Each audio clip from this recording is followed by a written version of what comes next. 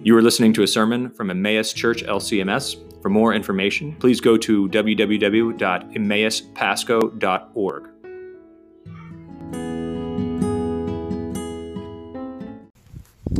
Behold, O Lord, a lamb of your own flock, a sheep of your own fold, and a sinner of your own redeeming. Amen. Perhaps you've seen before those laminated cards. Maybe you found them in a Christian bookstore or in a hotel room.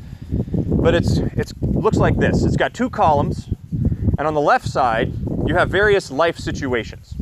When you worry, when you feel alone, when you struggle with temptation.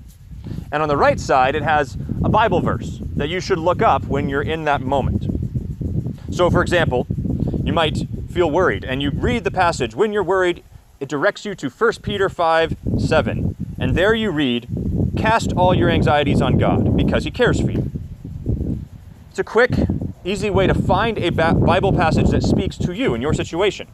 Because the last thing you want is to be worried and open up the Bible and read about God striking Ananias and Sapphira dead. Or about two bears eating 42 children because they were mocking Elisha. It's much safer to open the Bible to a single verse that's been pre-selected and directed at you. And while the listing of passages, it can be comforting, and has brought many people a word from God who might otherwise be lost when they open their Bible, the difficulty is that sometimes we never get beyond that way of reading. We reduce the Bible to a series of sayings, like fortune cookies. We open the pages and we look for it to speak one little word for us. And instead, we never get to the reality that the Bible sets before us a story in which we find ourselves. And when we do this, we turn Christianity into something it was never meant to be, a private, personal coping mechanism, a therapeutic exercise.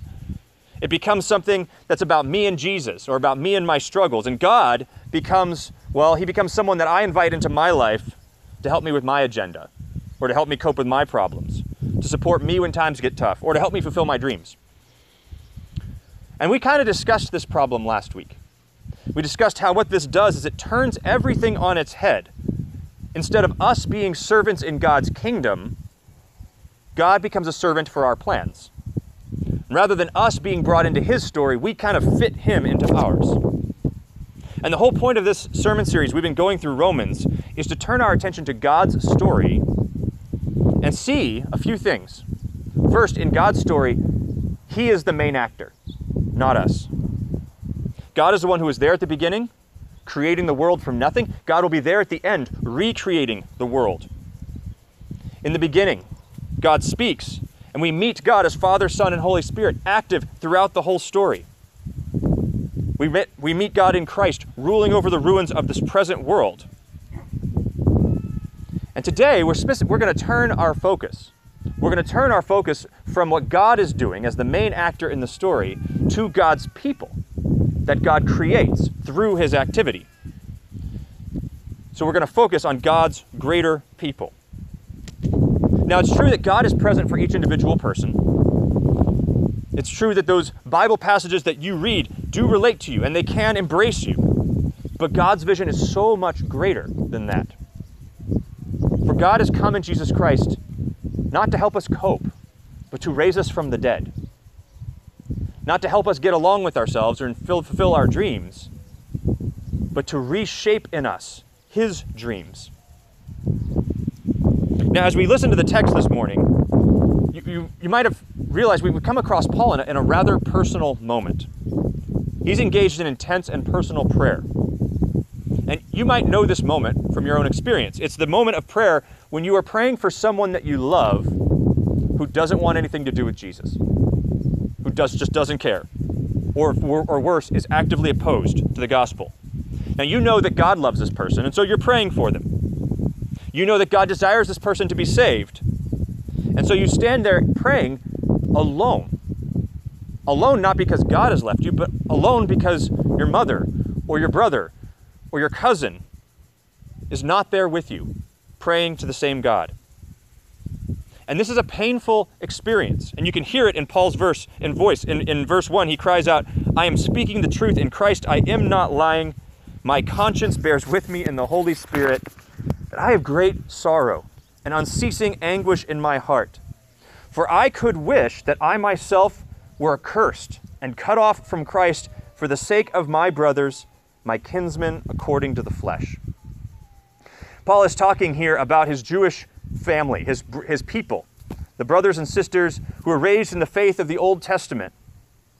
And 5 years earlier, the Jewish community had been expelled from Rome. This is the context of this letter. 5 years earlier, before this letter, the Jewish community had been expelled from Rome, and now they were allowed to return. And in the meantime, those 5 years, the church had become shaped by the only ones who were left, the Gentile believers. And so the question was, how would the church receive the Jewish community? And how would the Jewish community re-enter this church? What began as a movement of faith among Jews had increasingly become shaped by the Gentile culture. And Paul was worried, not just about the Jews who didn't believe in Jesus, but also about the Gentiles who may not really find any reason to care about them. Now, earlier in the letter, Paul asked a very important question. As he was building his argument to show that all had fallen short of the glory of God, he had shown how the Gentiles were apart from God, trapped in idolatry. He had shown how the Jewish people who had the law fell short of it and found themselves condemned as well. And so he asked this question, then what advantage has the Jew? And we would normally expect, if we just read that question, well, none, right? We're all sinners. We're all are sinful and all have fallen short of the glory of God, right? But that's not what Paul says. In chapter 3, he says, then what advantage has the Jew? He says, much in every way. To begin with, the Jews were entrusted with the oracles of God. And he begins this list of what benefit the Jewish people have by being the ones to whom God spoke, by being called God's people. And he picks up this list again, listing more benefits of being part of the Jewish community. In Romans 9, in our text today, verse 4, they are Israelites, and to them belongs the adoption, the glory, the covenants, the giving of the law, the worship, the promises. To them belong the patriarchs, and from their race, according to the flesh, is the Christ, who is God over all, blessed forever. Amen. And notice that Paul reaches for the whole story. This prayer is not about Paul. It's not even about the individuals that he has on his mind. It's about God's people and their place in God's story. God chose Abraham and his descendants to be the father, Abraham to be the father through whom this Christ would be born. And from Abraham and his descendants comes the one who will fix and save the world. Because God's story, Paul knows, has always been God working through his people. And notice that he's willing to die for these people, right? He wishes something that became kind of prominent in deep medieval piety, but that is the desire to suffer hell in place of someone else. Paul wishes that he would be cut off for the sake of his brothers. He knows that many of his Jewish brothers have not believed. And he knows that it would be easy for the Christian church just to turn their back on them and say they missed the chance. And yet the people of Israel are so important to him that he wishes they could take his place. That's a Christ-shaped desire. A Christ-shaped desire. For Christ is the one who came and was willing to be cut off, to suffer condemnation for the sake of his enemies, that they might be received. Christ is the one who came and gave his life for the sake of another. And through his faith in him, Paul is being formed into that same image of Christ that wishes that he could be cut off for the sake of another. That's how deep Paul's prayer runs, how deep his desire runs. He's living by a promise that God works through his people, a promise that God is going to complete the work he began in his people. So how does this work for us today? Well, consider how important it is to be part of this corporate people for Paul.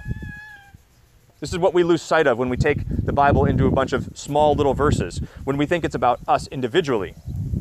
Faith becomes a personal matter, and we lose sight of the fact that we are part of a community of God's people. But faith has awakened us to the fact that we are never alone. We are brought into the body of Christ. And this body is an ancient people. It is the people of promise. It is the people of Israel. And this is a hard thing for us as Lutheran Christians. We're more at home in the New Testament than we are in the Old. And there's a story actually about this that I think illustrates this really well. There's a Lutheran pastor who went on a missions trip to Israel. And he was working with a local believer named Bodil to engage people in Israel. And they were talking one day with a Jewish woman who did not believe in Christ. And the woman asked Bodil a simple question. You probably heard this question before. After all, you have your Bible, and you have Jesus, and I have my Bible, and I have my God. Why do I need to believe in your Jesus? Why can't we both just believe in God and go our own way? And Bodil, this Israeli believer, looked at the woman and said, if my Jesus isn't your Messiah, then I don't want him. Your scriptures are my scriptures, and your God is my God. And if Jesus is not your Messiah, then I don't want him. And I will wait with you for the one God promised. And this answer shocked the Lutheran pastor who was listening, because he had always seen the Old Testament scriptures as like a grab bag of proof texts to show how Jesus was God. When he thought about the Old Testament, he would think about Isaiah 9, to us a child is born, or Isaiah 53, he was wounded for our transgressions and crushed for our iniquities. But when it came down to it, he didn't see himself as part of that story. That was someone else's story that related to his. It was helpful for pointing to Jesus, but he didn't see himself as part of Israel. He didn't see his commitment as prior to that Old Testament. And so he was startled by Bodil's answer that these Old Testament scriptures were her scriptures, and if they didn't point to Jesus, then he would need to give up on Jesus. If Jesus doesn't fulfill the prophecies of the Old Testament, if he isn't the promised Messiah of the Old Testament, then we should give up on him and wait for another. And while the woman Bodil talked to didn't come to faith that day, the pastor who overheard her came to a deeper faith. He began to see that God had brought him into a much larger, more ancient story. The story of the people of Israel, the story of the promise. For the God who created all things created this people by rescuing them from slavery. And to them he gave his promises. He sent his prophets. And now, this pastor realized he was a part of them. The prophets were not simply proof texts to be read and mined for things about Jesus. They were telling a story that because of Jesus, he had been brought into. He had been brought into someone else's story and made part of it. That's actually what our Old Testament reading for today is all about. Isaiah 55. God calls his people to come and eat. And this is much more than just a foretaste or a foretelling of the feeding of the 500. This is part of God's eternal vision for the last day. That his people will welcome to the table a new people they did not know. That's us. We've been welcomed to their table through Christ. We've been welcomed to the people of Israel's table. God points back to an everlasting promise made with David, Israel's king. He is a witness and a leader and a commander for the people of Israel. And through Jesus, through the promised Messiah, Israel invites all nations to their table. And when we see this, suddenly we see ourselves as having roots that sink so much deeper. Roots that have stood through centuries and millennia. Because we are a people of promise that are continuous with the people of Abraham. So rather than opening the Bible and looking for a grab bag or little verses that relate to us, we open the Bible to find our family story, to find our history, to find some roots in this world, roots in the promises of God. There's a painting that illustrates this continuity and the wholeness of the story. It's in your bulletin. I put it up. It's in your bulletin underneath the sermon. It used to actually be under the altar in Siena. It was one of 5 paintings at the bottom of the altarpiece, and you'd only see it when you came forward for communion. And you could see this small painting as the moment when God is working in the world. It's a painting of the Annunciation, which is the moment when Mary is sitting alone and Gabriel comes to her and announces the news that she had been chosen to bear the Savior. Mary is seated alone in a room, and before her comes Gabriel bearing this message of God.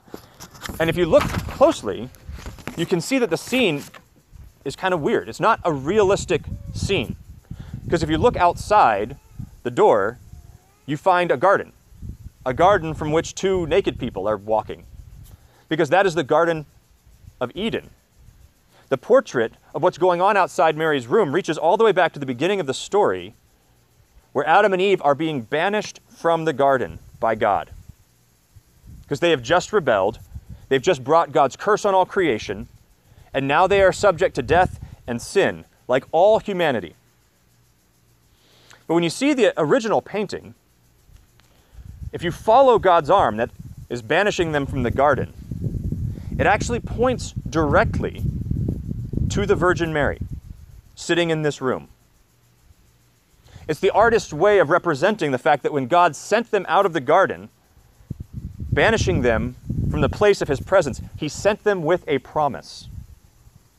The promise that there would come a day when an offspring of Eve would bruise the head of Satan and rescue his people from sin. And Adam and Eve and all who lived after them, according to this promise, are the people of God.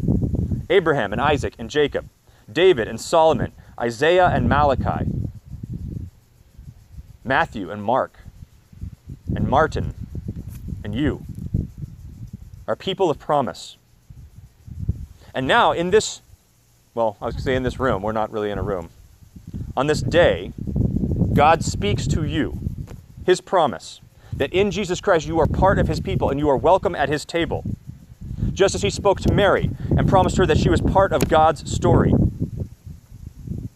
And so, our word as a people of faith is the same word as Mary's. Let it be to me according to your word. That's the response of the people of promise. Let it be to me according to your word. That's the word that submits ourselves to God's story and finds our place in his promise. And it's the same word we speak this day when we come to this altar. And once again, Jesus, through whom we are invited to the table of Israel, comes and says, I am here for you. This is my body for you. For the forgiveness of your sins, for life, for deliverance from evil. And so we respond just like Mary, just like all the people of promise. Let it be to me according to your word. Amen. And may the peace that passes all understanding guard your hearts and minds in Christ Jesus our Lord.